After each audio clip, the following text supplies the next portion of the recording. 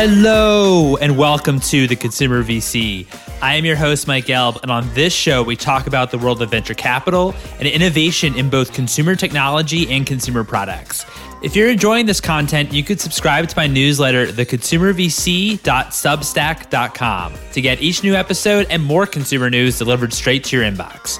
Thank you, Mike Duda, for the intro to our guests today, Gabby Cohen and Tehmina Haider. Gabby is the global head of integrated marketing at Harry's Inc., and Tehmina is head of Harry's Labs. It was amazing learning about the evolution of Harry's, from a razor and shaving company to developing products in new categories and creating a portfolio of brands by both building and acquiring other consumer brands. In this episode, you'll learn about their approach to brand development, the types of brands they look to acquire, and how they think and approach different sales channels. Without further ado, here's Gabby and Tehmina.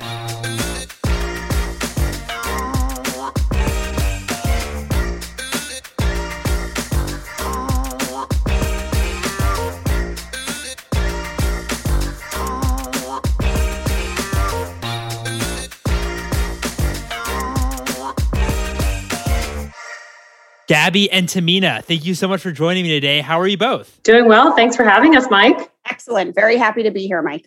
Oh, it's so great to have you both on. I want to start from the very beginning. What attracted each of you to work and be part of Harry's? I can talk a little bit about why I decided to join Harry's. I think there are probably two really important reasons. One is a little personal. I had known Jeff and Andy from way back when, right out of undergrad. We all worked together and had just long had a lot of admiration for what they were building at Harry's.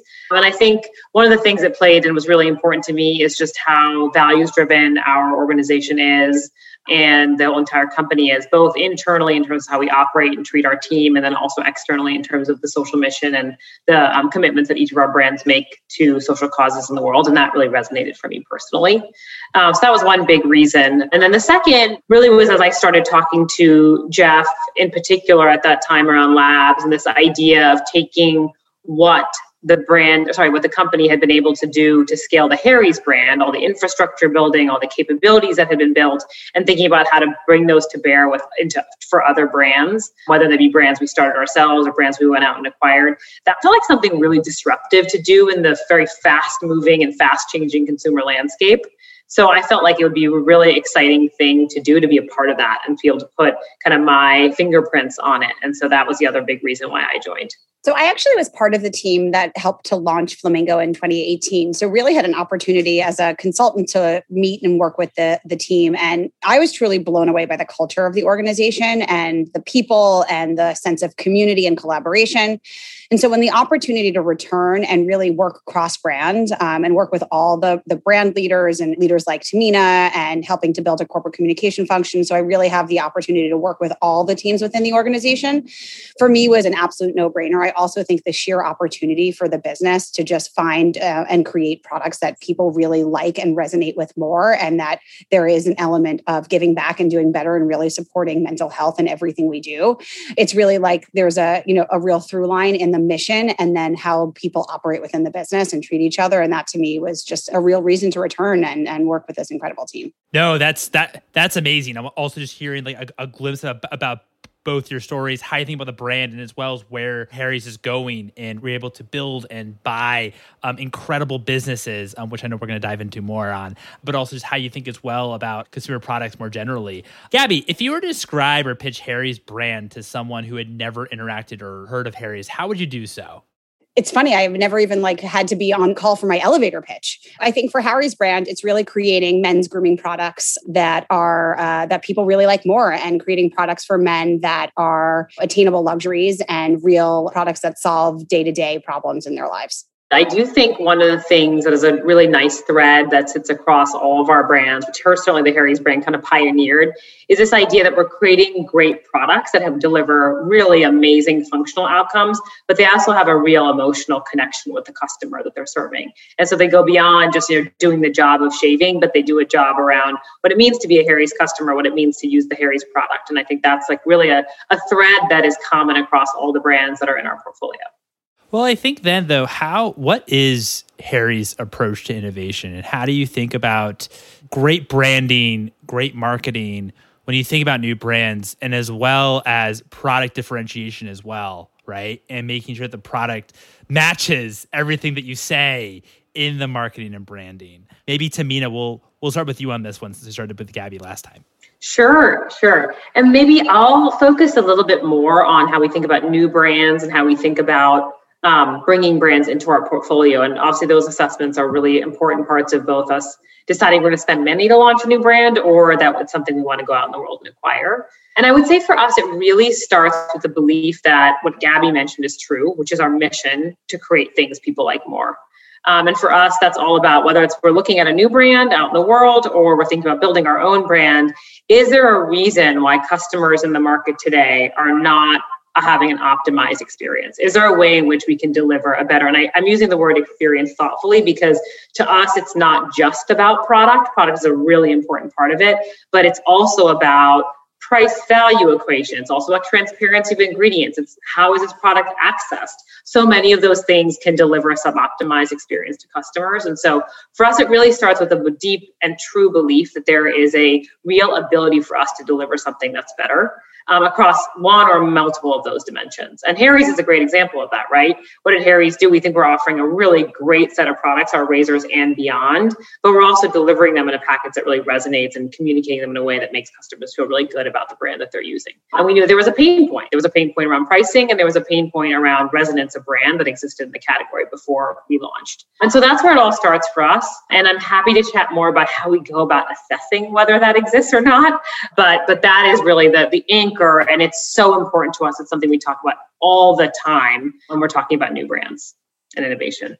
And I think Tehmina's note on solving a pain point, right? I think that's it's a real filter for us in terms of like, are we delivering something that doesn't exist for the consumer today? And that could be everything from access to price to quality of product to ingredients. But are we solving for something versus just creating something or building something without a need is not typically how the business and we think about things here at Harry's. Yeah, I think those are all, excellent points. It's really great to learn as well just how you all think about innovation and as well as launching or buying new brands. What's that like as well, just making that, do you ever, when you look at a brand and they might fit, you might think that they're a fit to Harry's, you ever think, gee, maybe we could actually build something similar in-house or kind of how do you think about innovation versus buy versus build and that whole, dynamic? It's a great question, Mike. I think for us, we are like both Gabby and I mentioned, we're out in the world trying to seek, we call it positive utility. How do we create positive utility for customers? And that's where it starts.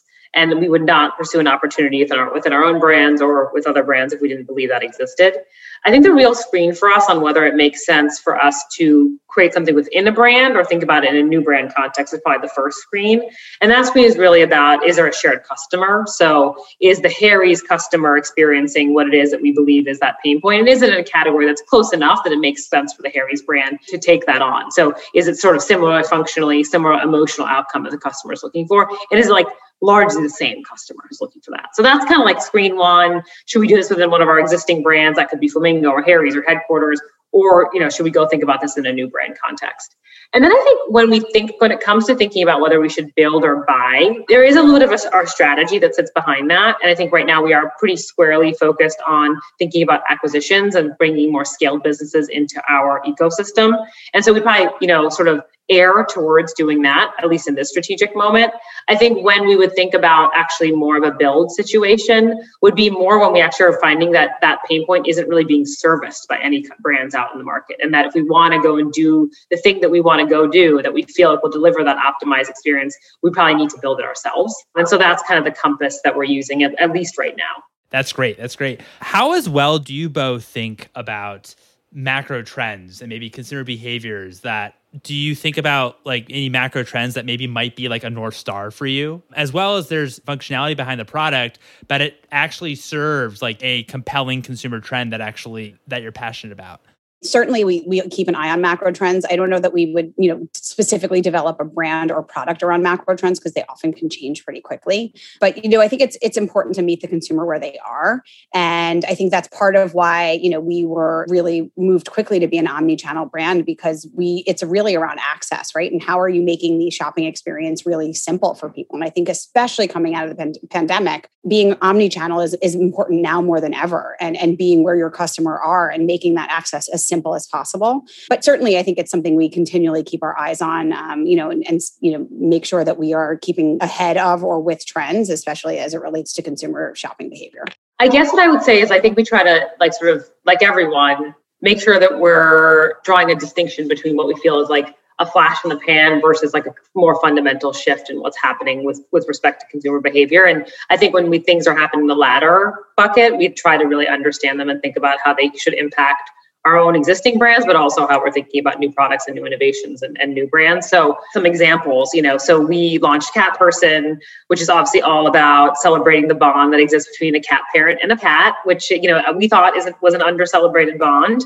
But obviously a lot of what sits behind that and this idea of ensuring that you're treating your cat almost like your child is a trend around humanization of pets that's been existent for quite some time. It has had sort of a bunch of ripple effects within the pet industry. And so I think what we try to think about is if there are these more macro and dynamic shifts going on, how do we stay at sort of the cutting edge of them and do things that are different, leveraging what we know are some changes in consumer behaviors and attitudes. And that's probably, a great example of that. Tons of things happening in the dog space, tons of changes in food approach happening there. But, we recognize that the cat space was lagging a bit. So those types of things are definitely things we try to really keep close tabs on. And I think we have the benefit of talking to lots of entrepreneurs and brands as we think about acquisitions. So really seeing how they're impacting behavior and impacting, brands that are developing in the market. Those are some really great points. I'm glad that you used as an example. And it reminds me a little bit, when we talk about this on the show a lot with investors, part of their job is to figure out, what's a fad and what's a trend, and understand like what is like a flash in the pan, as you say, versus an actual trend that actually will be around for years and years and years. And I know, backing up a bit, I know you talked about how when you think about buying a brand, you think, okay, do we have kind of a shared customer of the Harry's brand and that company that you're looking to acquire or thinking about acquiring? How would you describe Harry's ideal customer?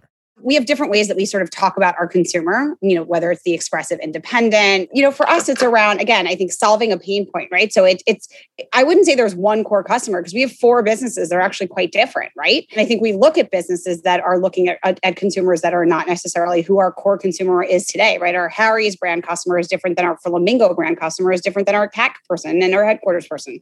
I think it would be foolish to say we only look at, if you're the ages of 18 and 40, and those are our core customers, because there could be an opportunity to acquire or develop a brand that's geared towards seniors. And I think that's incredibly exciting. So I wouldn't say that we just look at like one area of consumer and say like, this is our core and that's who we're going after.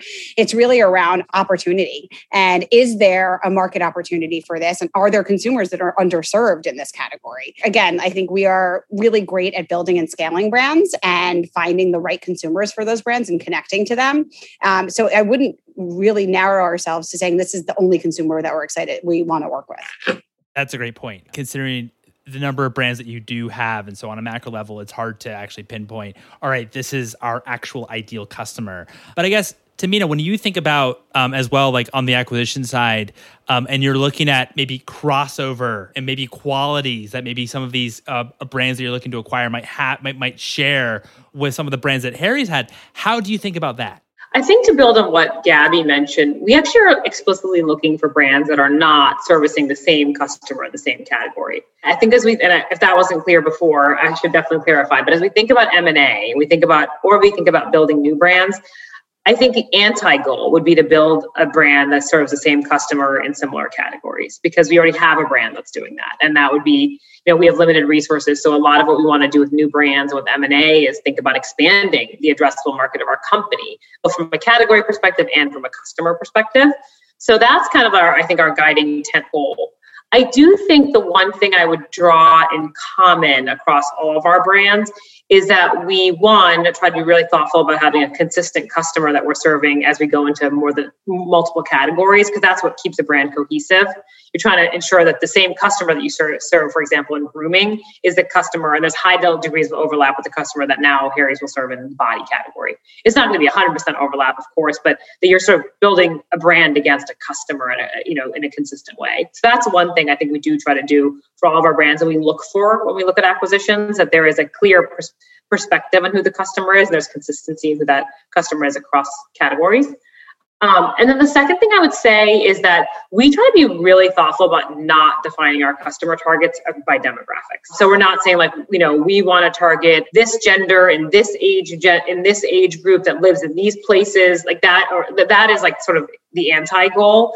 I think for us, because we're trying to build brands that address a pain point and reach towards a functional and emotional outcome, we try to be very thoughtful about defining our target customers in psychographic ways. So they have these types of attitudes. They believe these types of things. They're searching for these types of outcomes. So like, I'll take headquarters as an example. For headquarters, like we, of course, at the end of the day, when you segment our customer, it's women and they tend to be in a certain age bracket.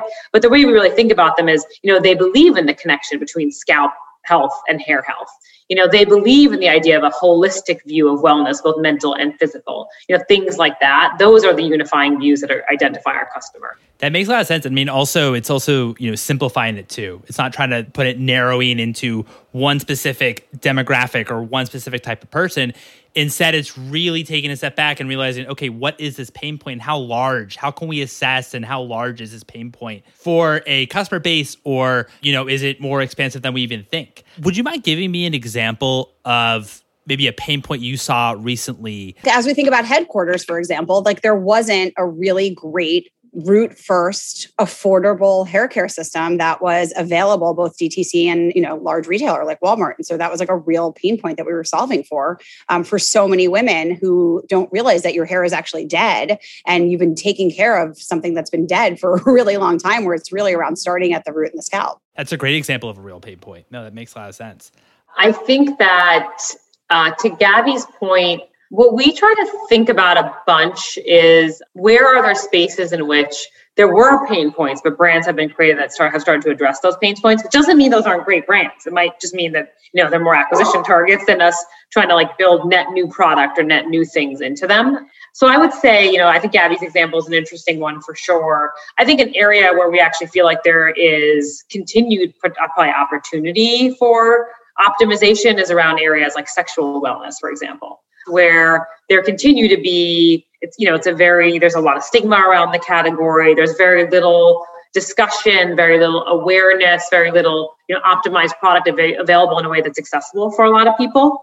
And I do think we believe that is an area where over time stigma will come down and people are going to get the solutions that they want. So it's an area that we're excited about. I mean, I also think as another like opportunity area, menopause is incredibly exciting right now. I think that like you're going to start to see more and more brands that are, bringing menopause down from this like big scary word to something that like a lot of women are going through, and make it more accessible and like that have a level of sexiness to it, right? That you're not like, walking one foot into the grave once you go through menopause. And so I think that's like another really exciting area of innovation that's happening right now. It's funny. I think you're probably getting from Gabby and I a lot of women first spaces, which I think is actually like in depth, sort of attuned to the market, which is that there are a lot of domains in which obviously women have been traditionally underserved, or people that identify as female, and a lot of really exciting things happening in the world to better address those pain points in some of the areas we mentioned and beyond.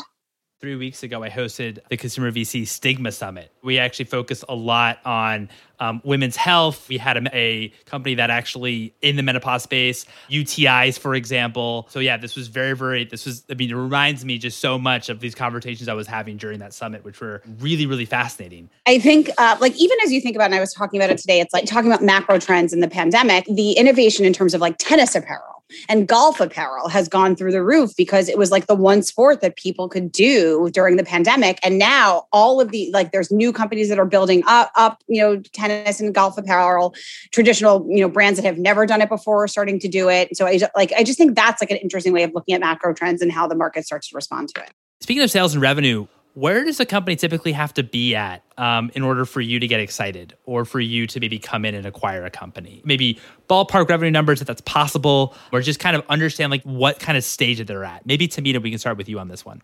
Sure.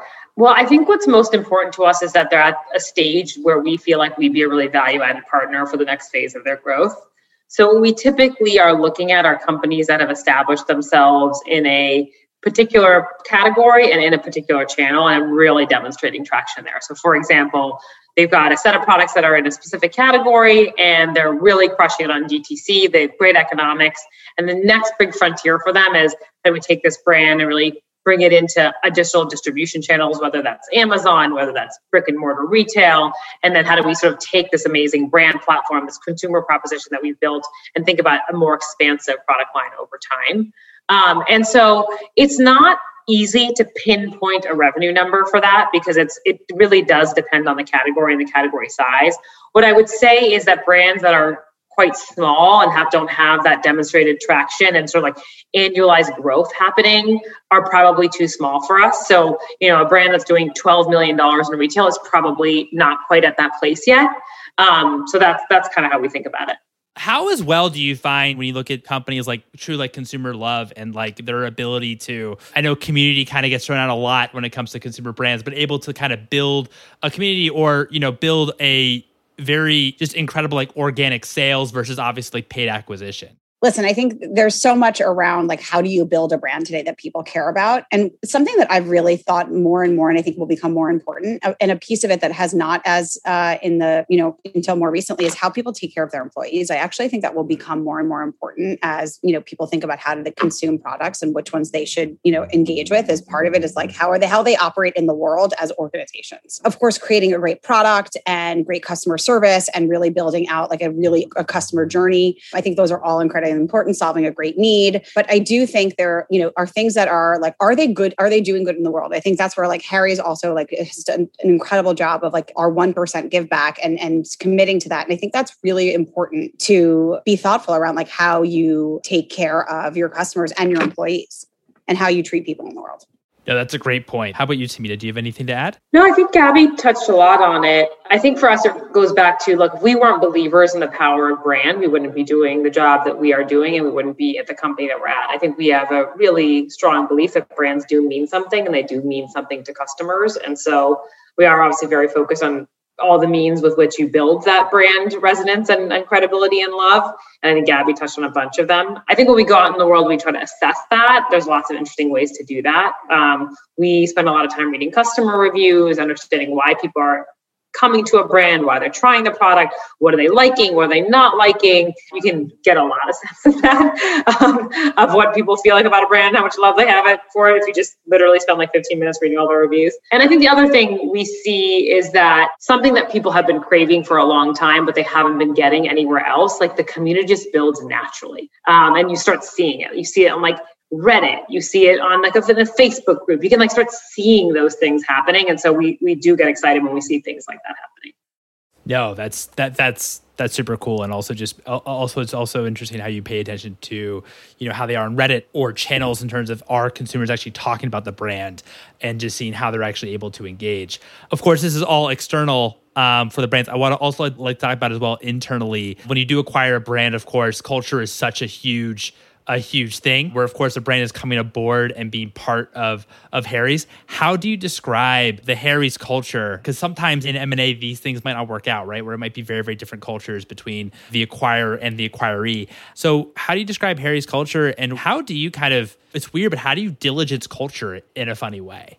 Well, I think first on the Harry's culture, I think that we have done a lot of work to really define the values that personify our culture. And we try to live those every day, make them part of our, the world, the nomenclature that we use internally. And we, those are infused into the way that we assess people's performance. So that for us is how we think about values. I would shy away from using like particular adjectives to describe the way that Harry's employees are, because I think that can be a bit limiting. For us, it's really about living our values, which are, things like embrace the mammoth, which means say the thing that's hard to say, that the elephant in the room, say it, or improve always. Really could be committed to continuous improvement for yourself, your team, for others. Like that's one of our values, for example.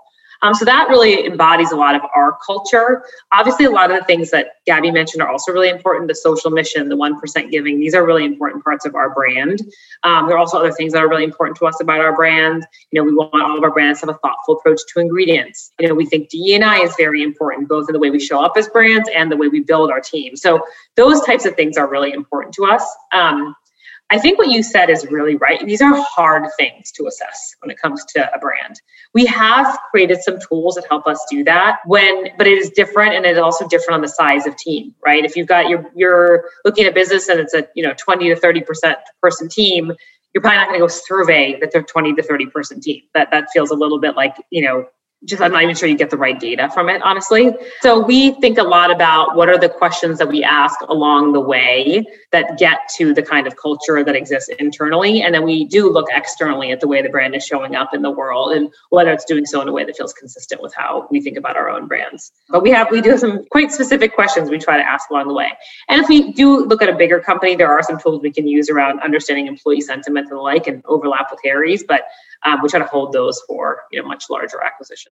I guess back externally, like how do you also think about channel mix when you're actually looking at brands? Like whether it's online sales versus wholesale, do you kind of sway, is a brand more attractive if the majority of their sales, for example, is online D2C versus, in wholesale or maybe the majority is on Amazon? How do you think about all those types of kind of aspects of the business? And just to piggyback on that, I think what we think about is opportunity, right? So if you're strictly direct to consumer, then we have an opportunity to help scale retail and vice versa. Or if you have a really great brand presence, but your direct sales aren't great. Like I think it's always looking at like, where is the opportunity?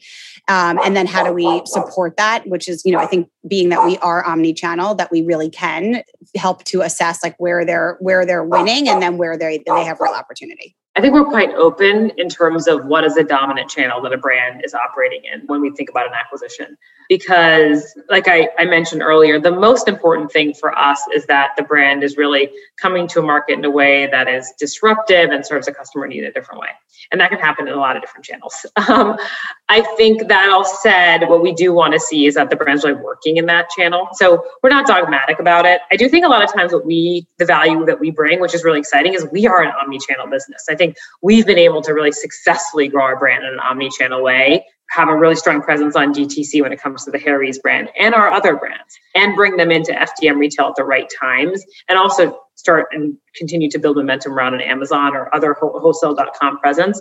And so what we get excited about is when we see brands where we feel like there's that omni-channel potential, that really it can service customers across those channels and the business can economically work across all those channels. Has COVID at all changed maybe categories that you get excited about, or maybe have opened opportunities to new emerging categories that you might not have thought about before? Has that changed any of how you think about maybe where the consumer is spending its dollar, if that makes sense?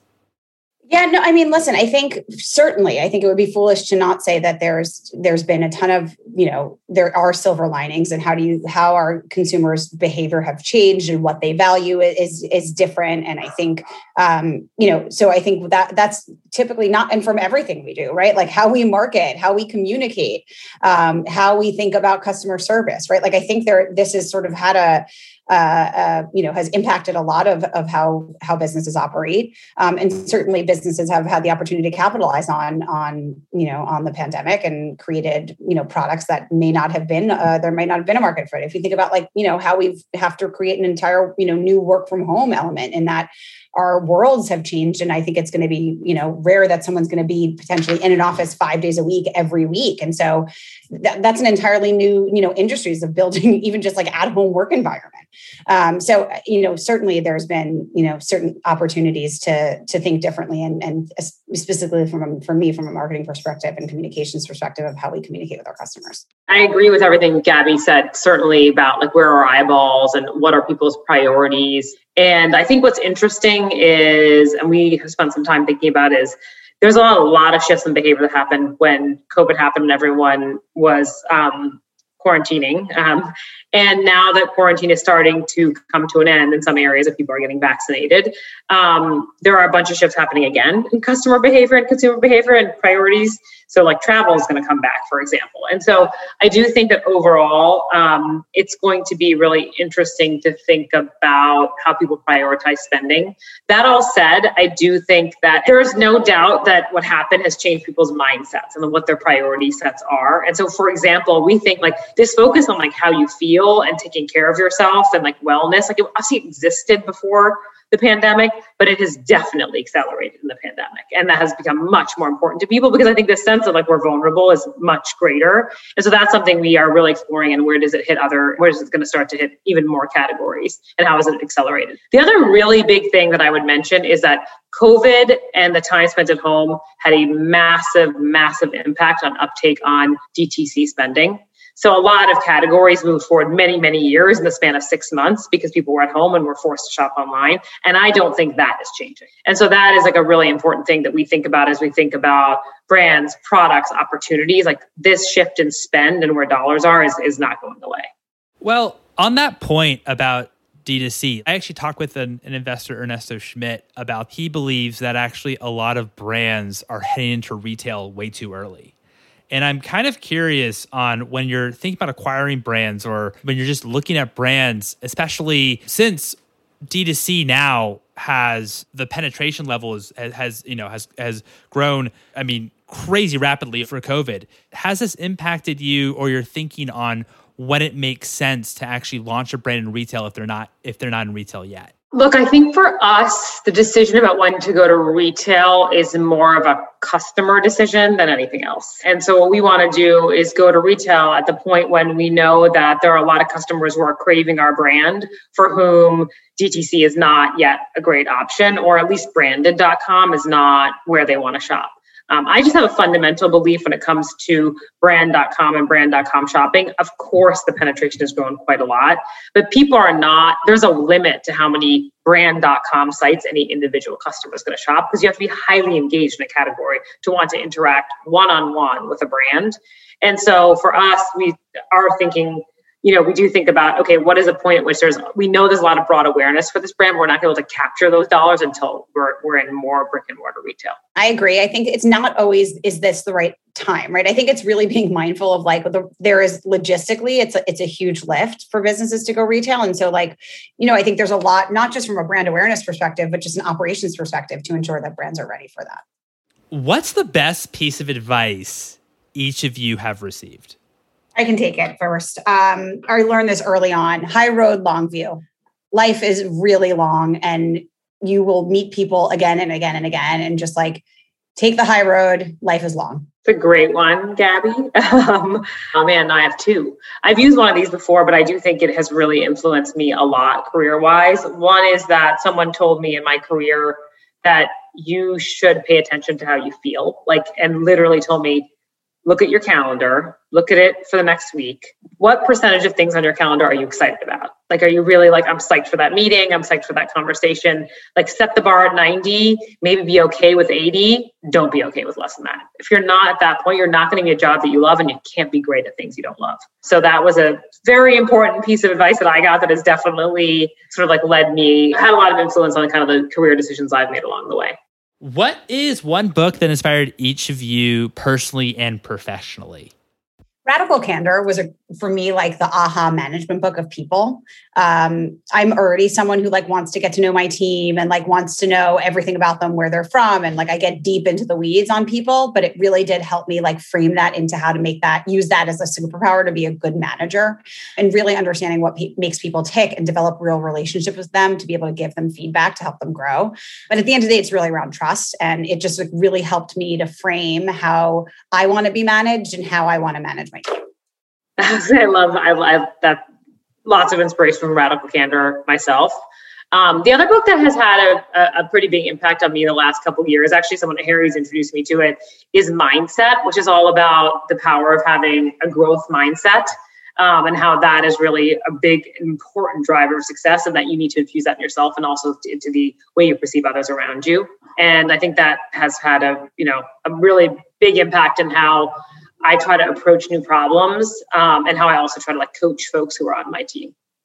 I love it. Both these books sound fantastic. And you are both also very original. No one else on the podcast has mentioned either of these books. So super cool. And my last question is, what is one piece of advice that you have for anyone that is trying to build a brand? Solve a need. And it could be a small need, it could be an enormous need, but solving a real need for customers will help build a brand. And I also think not trying to be all things to all people, right? Being authentic to who you are. But if I think even back to the days of when I was at SoulCycle, we were creating a workout that didn't feel like work because exercise was a chore.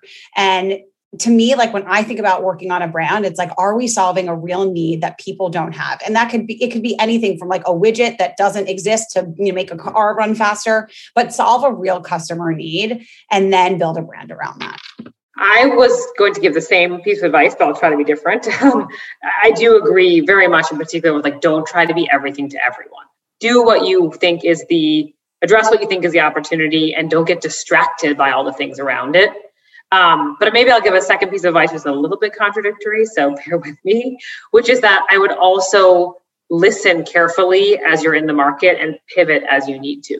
Meaning, don't be so dogmatic in what you started with and be so laser sharp focused on it that you can't hear what other people are saying, in particular what customers are saying, and sort of going and trying to pivot to the things that will be successful. Sort of related to that, I would say don't overcomplicate it. When I see businesses and they're there's 17 things going on and they're really complicated and those businesses tend to not work, honestly. So keep it simple to the extent that you can. All those responses are great. I think my takeaway is solve a pain point, but also go very deep. Don't try to go too wide and really try to, focus on maybe one customer or one specific pain point rather than trying to solve for everything. And as well as just because maybe you think it's a pain point, but maybe it actually turns out it isn't, but maybe you need to pivot. Don't be scared to pivot. Listen to your customers, listen to your market, and then you can actually figure out what the right pain point is. Gabby and Tehmina, thank you so much for coming on the show. I really appreciate it. Thank you so much, Mike. Thank you for having us.